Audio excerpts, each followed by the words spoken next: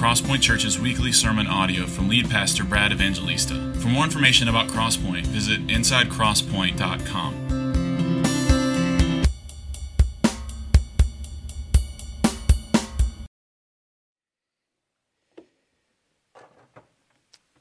Amen. Good morning. Why are you here today?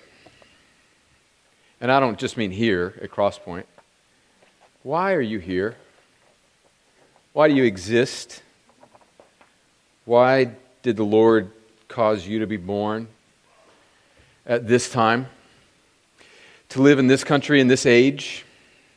To endure what you're enduring now?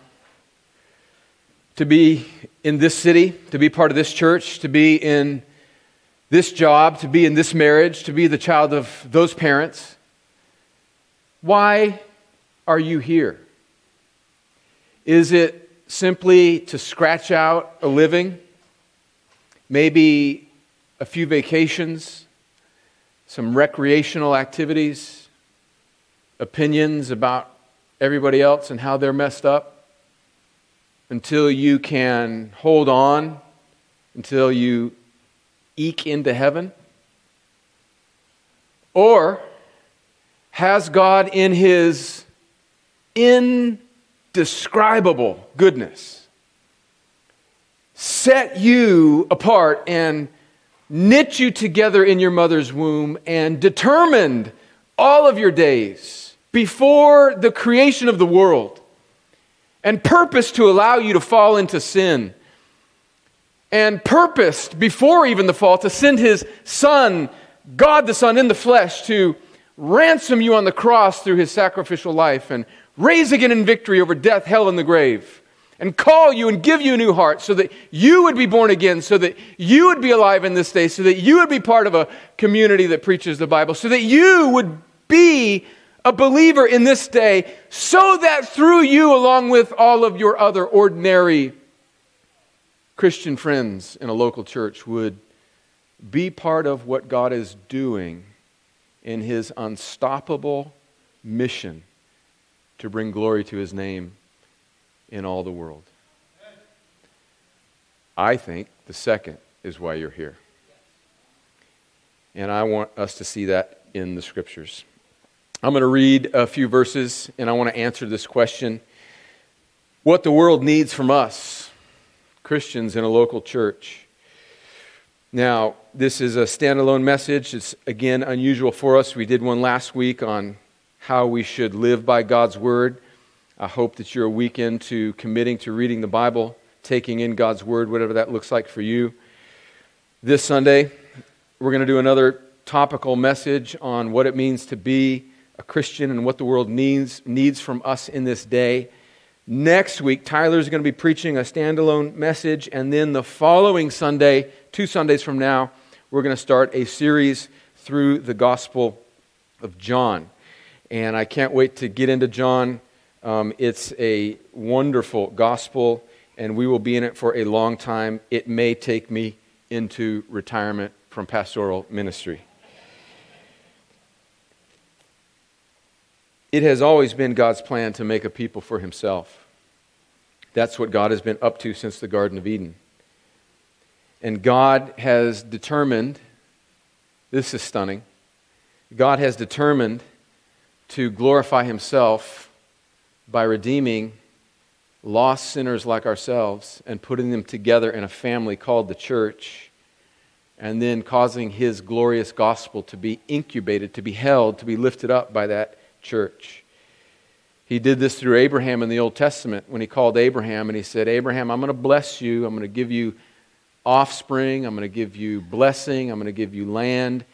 And through you, through this family that I'm going to create through you, which in the Old Testament is Israel, and then in the New Testament is the church, which I take to be the one people of God in all time. Through you, I am going to bless all the peoples of the earth. God has wanted to bless the earth from every nation, tribe, and tongue through His people. And we see this picked up in the New Testament. Let me read to you 3 verses, Ephesians 3, 1 Timothy 3, and Matthew 16. Let me read these passages to set the stage, and then I want to answer the question, what the world needs from us in this day, why you exist. Ephesians chapter 3, listen to the Apostle Paul. He says, to me, verse 8, to me, although I am the very least of all the saints, this grace was given to preach to the Gentiles the unsearchable riches of Christ, and to bring to light for everyone what is the plan for the mystery hidden for the ages in God, who created all things. Listen to verse 10, so that through the church, the manifold wisdom of God might be made known to the rulers and authorities in the heavenly places. So through local churches like us, God has determined to make His manifold wisdom known. 1 Timothy chapter 3, Paul is writing to Timothy about the local church, and he says in verses 14 and 15, I hope to come to you soon, but I am writing these things to you so that if I delay, you may know how one ought to behave in the household of God, which is the church of the living God. Listen to how he describes it, a pillar and a buttress of the truth.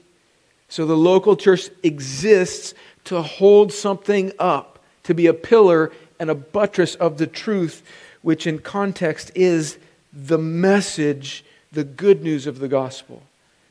And listen to Jesus in Matthew 16. He's asking his disciples who people are saying who he is. This is a famous passage, and they say, well, some say you're Jeremiah or one of the prophets or Elijah. And some say you're John the Baptist. And then Peter and Jesus famously asks him, but who do you say that I am? And in verse 16 of Matthew 16, Simon Peter replied, you are the Christ, the Son of the living God.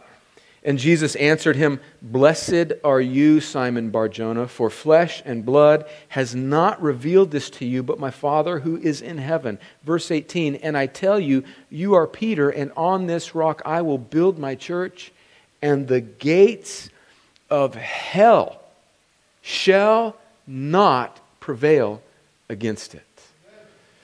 Well, let me pray and ask the Lord to help us as we think about what the world needs from us. Lord, thank you for this great truth that we were made for a day like this. We, according to your kindness, were brought into being for purposes far greater than just our measly little lives to scratch by.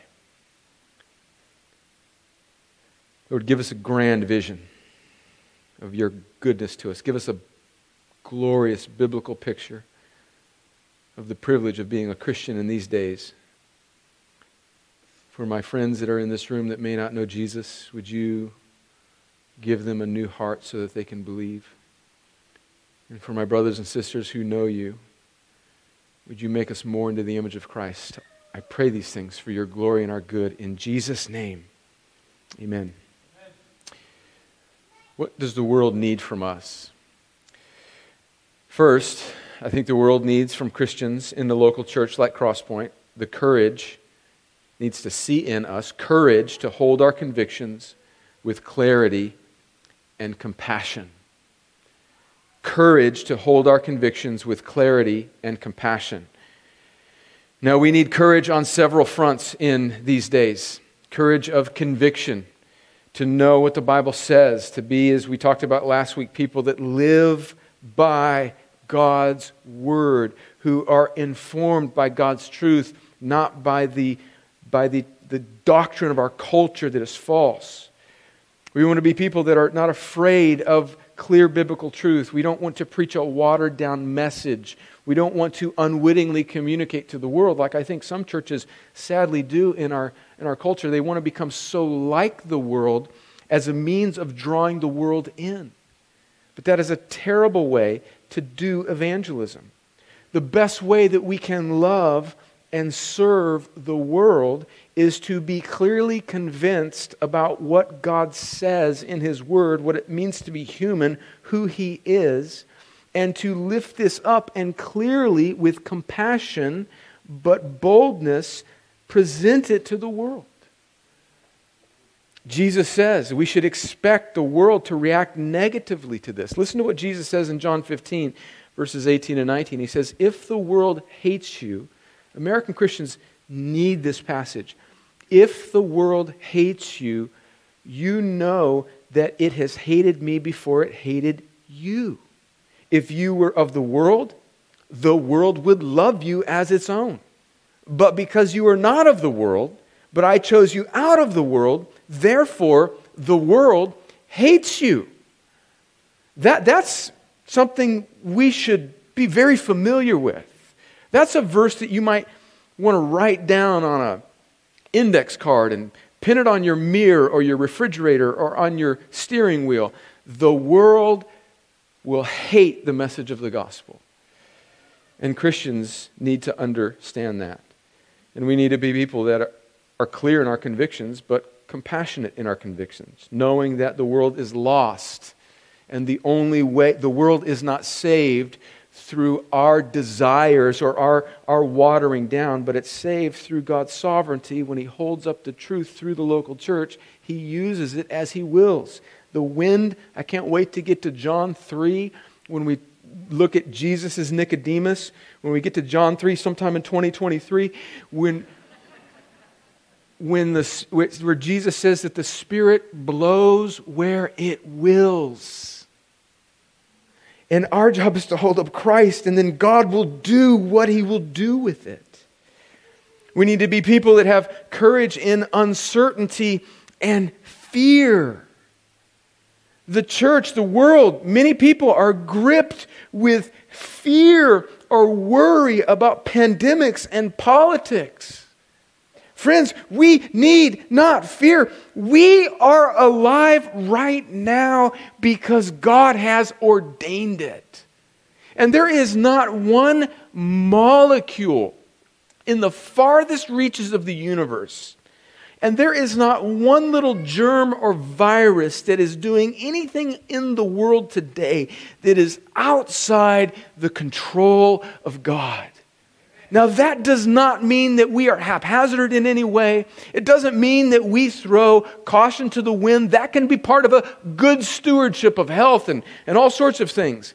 But it is to say that we should not fear uncertainty in health and politics and finances and whatever. Listen to what Paul says in Acts chapter 17. To embolden us in this truth, it says in verse 26, and He made from one man every nation of mankind to live on all the face of the earth, having determined allotted periods and the boundaries of their dwelling place, that they should seek God and perhaps feel their way toward Him and find Him. That means that if you are alive right now, it's because God determined it. So instead of wringing our hands in sarcasm or cynicism or fear, we should rejoice. God has counted us worthy to be alive right now. Praise God. That should be the note played by Christians. Listen to Philippians chapter 2, verses 14 through 16. Paul says, do all things without grumbling or disputing. Another way of saying that word disputing is complaining. That you may be blameless and innocent, children of God without blemish in the midst of a crooked and twisted generation, among whom you shine as lights in the world, holding fast to the word of life, so that in the day of Christ I may be proud that I did not run in vain or labor in vain. So Christians need not fear. They need not complain. They need to stand firm and trust the Lord. And then finally, before we move on, just one more thought about courage. It's courage. It's convictional courage. Christians need convictional courage in an age of polarity. What do I mean by polarity? I mean by opinions, intense opinions across the spectrum, even within the body of Christ. Part of the challenge, and let me just share a burden with you about my role as a public speaker, a public voice, a preacher, is that part of the challenge, and I think one of the spiritual ploys of the enemy, and one of the spiritual battles that we are facing as Christians, is this age that we're living in where it's difficult to say anything without having to give many caveats and nuances. Because we are just in an age of intense distrust. And so if you say, for example, what happened last week in the Capitol was a horrible thing and a shameful act by some people in our nation. If you say that publicly, some may say, well, what about the riots in the summer? What about those? Well, yeah, those were shameful too. If you say, well, I think maybe some measure of wearing a mask might be, helpful. Well, are you giving in to government control? And if some Christian voices an opinion that maybe wearing masks is a little bit of an overreach and the government there might be something behind this. Well, wait a minute, what are you, some conspiracy theorist? And same thing about lockdowns and same thing about vaccines. Christians have opinions. I mean, it's like, well, I like Coke. Does that mean you hate 7-Up? No, it means I like Coke.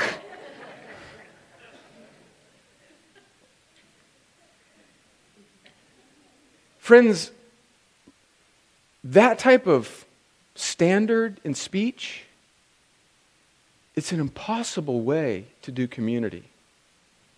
In Judges chapter 12, there's this really interesting story where Judges is a wicked time in the history of God's people. And there's this battle going on, and there's this particular tribe of God's people that are at battle with another and a group of people, and one of the tests that they used to determine who was for them or against them was how they pronounced this Hebrew word shibboleth. And if they didn't pronounce it the exact right way that you would pronounce it if you were from my tribe, then I know that you're an outsider. And so, depending on how you pronounce this Hebrew word shibboleth in Judges chapter 12, became a kind of test of faithfulness. And there are just so many false shibboleths in our culture today. Well, what do you think about this? Oh, well, you're a racist. Well, what do you think about this? Oh, well, you must be a Marxist. Friends, that space is an untenable place for a Christian to do conversation. Because the convictions that the Bible will bring us to will be at odds with both the North and the South Pole of cultural extremes. And the moment there's a kind of war for your allegiance, you are either all for us on this issue or you are all against us. And what happens there is our king becomes an ideology rather than God. We can't live like that. We cannot live like that. So we need courage and clarity to speak in this chaotic and polarized public square. Secondly, we need confidence in the care and good providence of God. Friends, the world around us is anxious. They're looking for security in all sorts of false hopes. They're looking for security in political figures and parties. They're looking for security in financial stability in markets. They're looking for security in diet pills and relationships. We're looking for security in retail therapy. And let me just say, I used to laugh at that, but I there's something to that. And it's a bad thing. I'm sort of saying this sympathetically, is like one beggar to other beggars, like this is where the bread is, man, don't you feel better when you get some new gear, right? And Instagram and Facebook, I mean, Jennifer and I were talking the other day, they're listening. We just said something. We had a conversation. Words were being spoken between a husband and a wife in a kitchen about a particular product.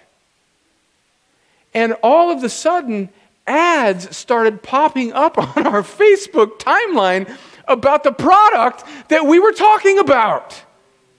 Now, And I bought it.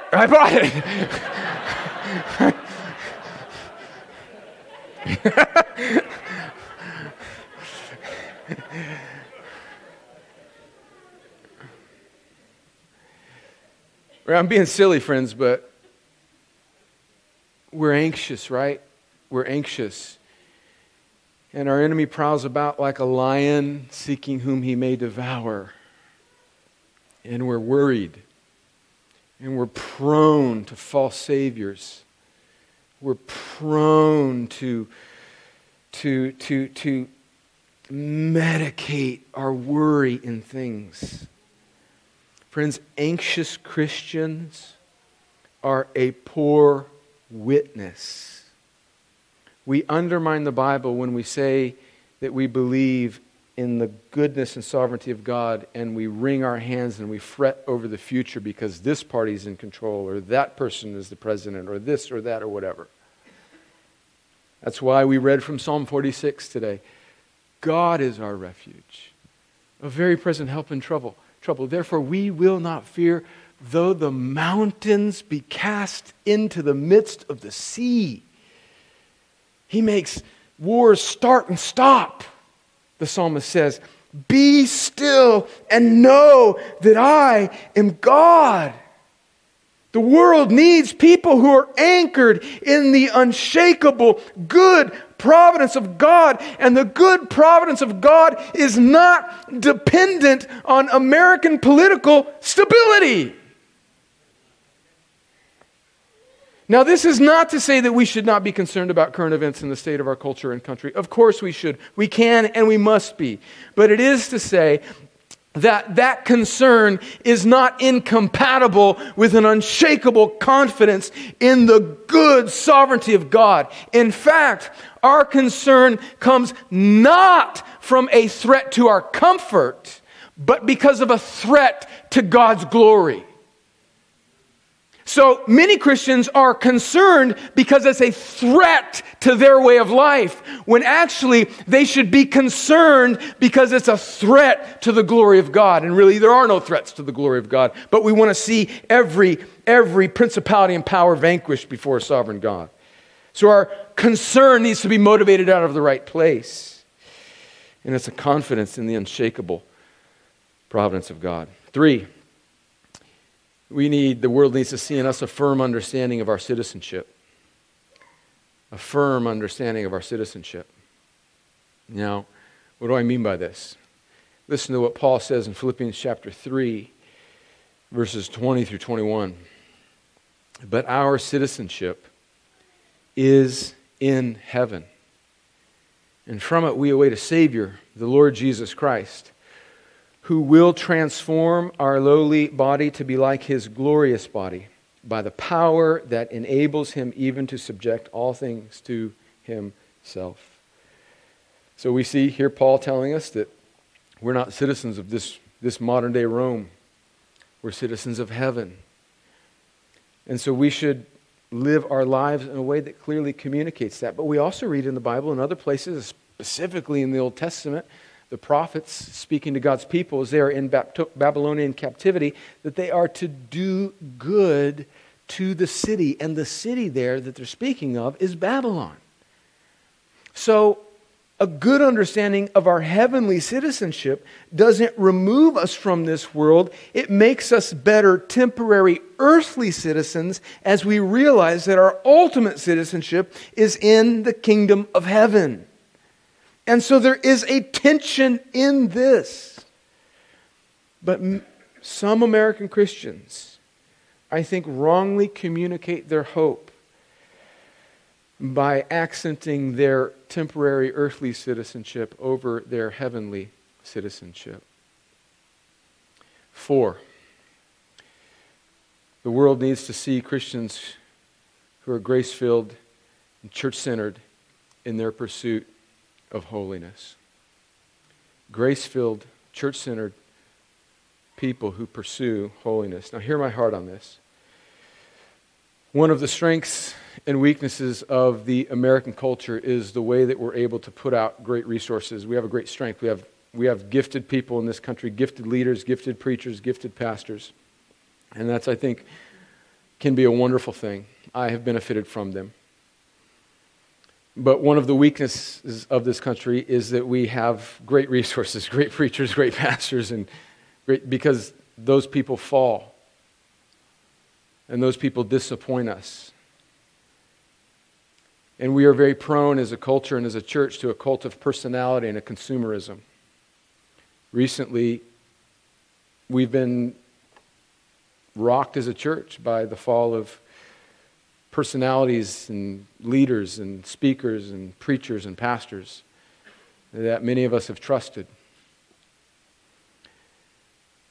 And I think it's exposing a kind of Achilles heel of the American church where we are very prone to put our hope in a particular personality or ministry.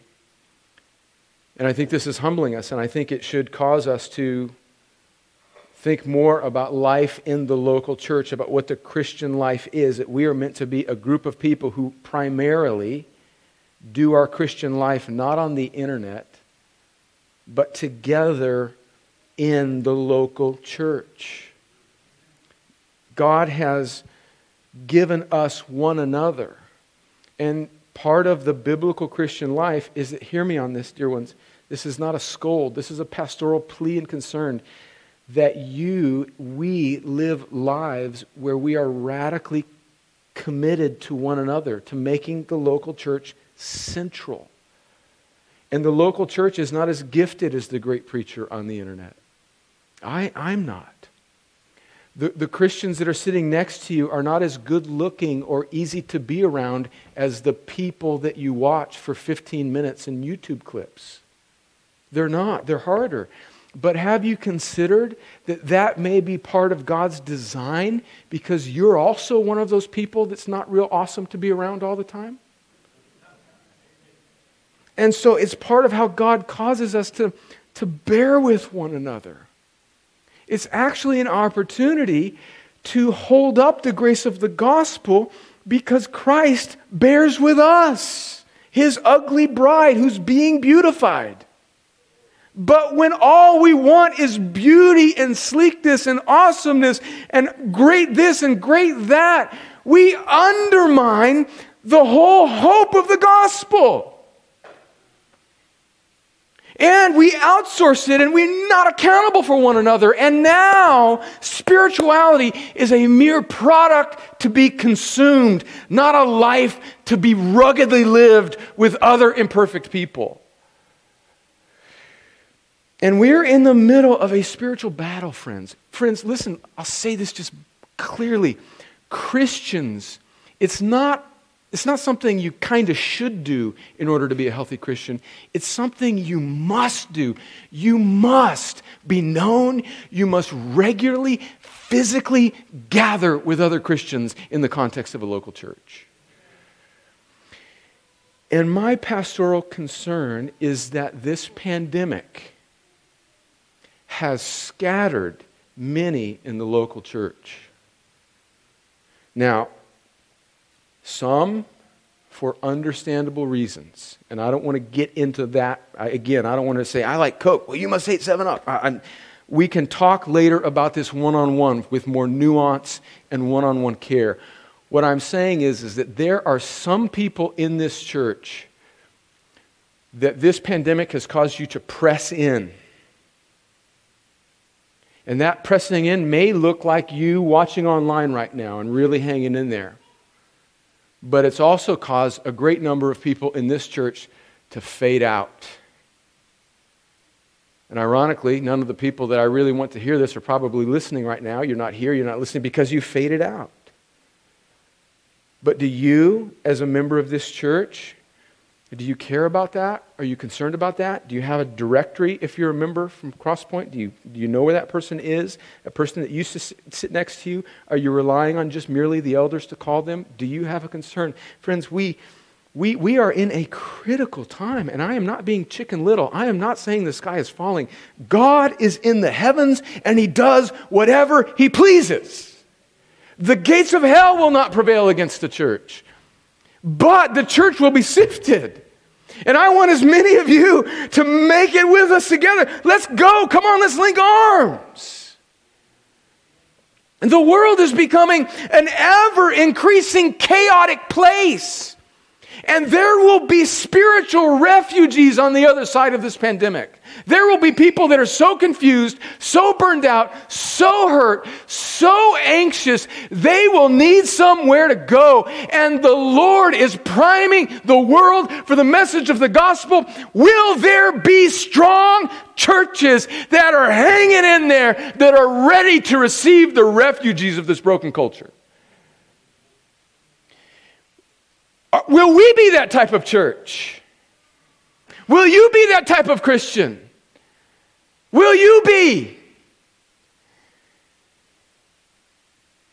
Will you be the type of person who says, yeah, I'm ready to serve. I'm ready to go to children's ministry. I'm ready to just think deeply about what I can do in this moment to serve my fellow Christians in my local church.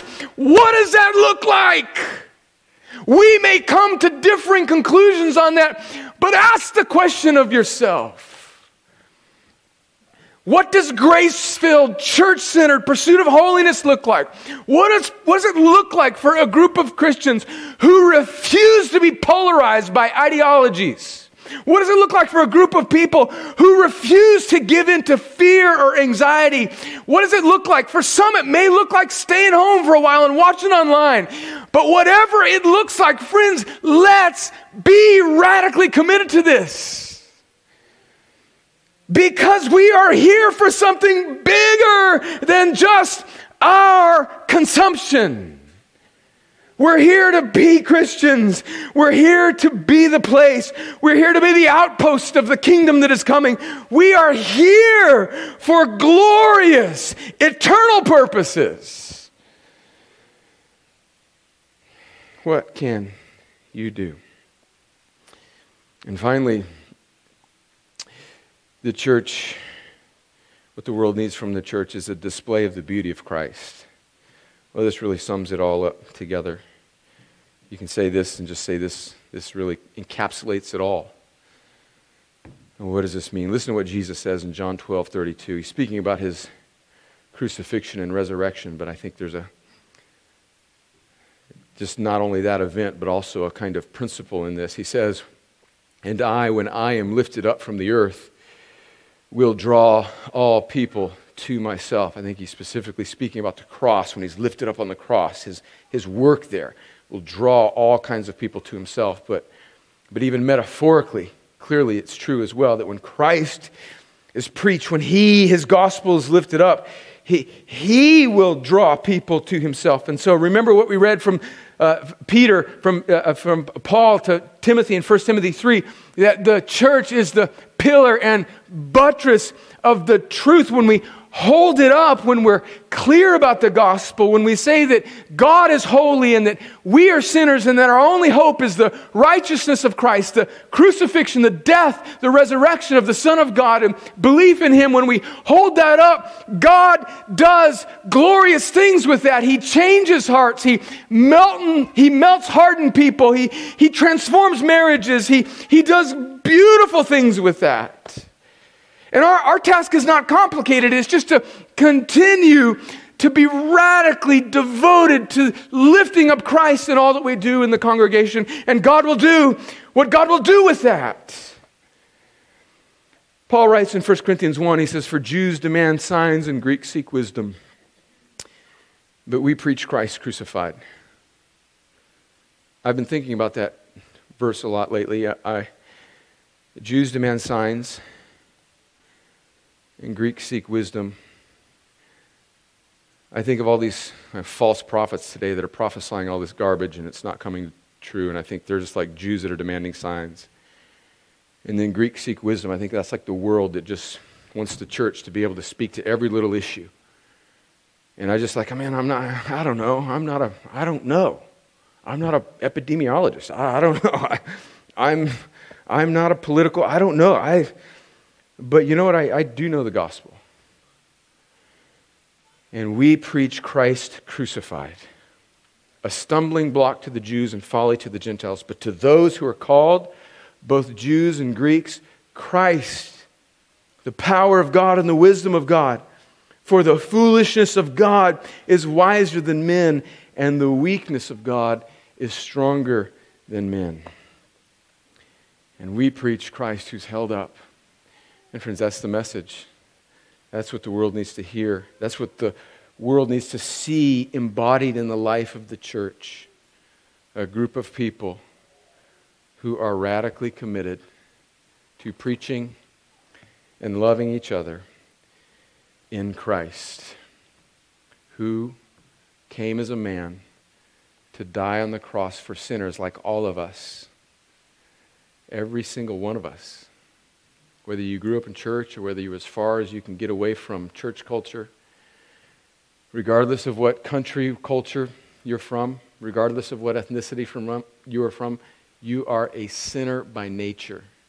You were born separated from God. And God, in His kindness, this is controversial to the world. Talk about controversial stances. You know what's more controversial about your view of any riot or political party? You know what's more controversial? Is that sinners, that mankind is by nature evil, and if he does not repent and believe in Jesus, that person will spend eternity separated from God under the eternal wrath and torment of God's holy justice.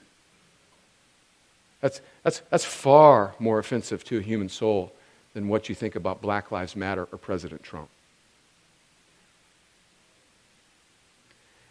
And the good, sweet, glorious news of the gospel is that sinners who are hell-bound for eternity can be saved by the grace of God, who comes to us in the person of the Son of God, lives a perfect life, dies a sacrificial death, rises in victory over sin, death, and the grave, and every principality and power, and now commands all people everywhere to turn from trusting in themselves, to turn from their false hopes, to turn from their counterfeit pleasures and sin, and to find joy and reconciliation by trusting in Jesus alone.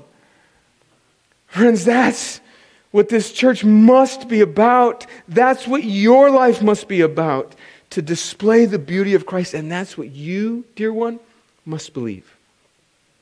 You must believe that. And if you don't believe that, something far worse than being on the wrong side of history will await you. What awaits you is the eternal wrath of God. But if you do trust in that, what awaits you is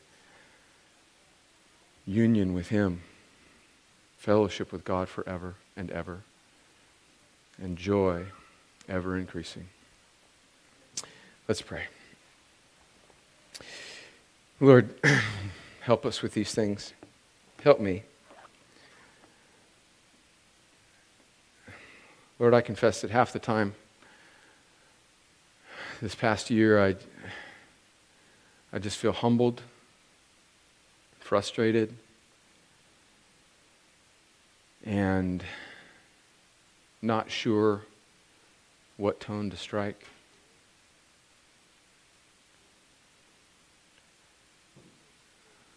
I vacillate between being very encouraged by things I see in the church to being very discouraged. Lord, I just confess my flightiness, my weakness. And Lord, if that's true of any of my brothers and sisters in here as well, Lord, take our confession and give us the refreshing that comes with repentance. Stabilize us. Make us serious, clear-headed, ordinary Christians. There's so much power in that. Let us be satisfied with that, and let us trust you. Give us clarity and wisdom and discernment in these tumultuous days. We pray for our country. We love our country, not as an idol, but because we want to be good earthly citizens. Lord, thank you for America. It is clearly an imperfect nation, but you've used it for wonderful ends. You don't need us. But would you be so kind as to continue your work through us? Not for the sake of America, but for the sake of the kingdom of God. Would you make Crosspoint a little clearer outpost of heaven, of the coming kingdom? In fact, your kingdom is here. Just expand it, Lord. Lord, would you help us to be people who are serious about the Christian life? Would you give us humility? Would you give us a strange mix of courage and compassion? And for my friends in this room that don't know Jesus, would you give them a new heart? Would the sovereign wind of the Holy Spirit blow and open their eyes? Or do these things so that we might enjoy you forever,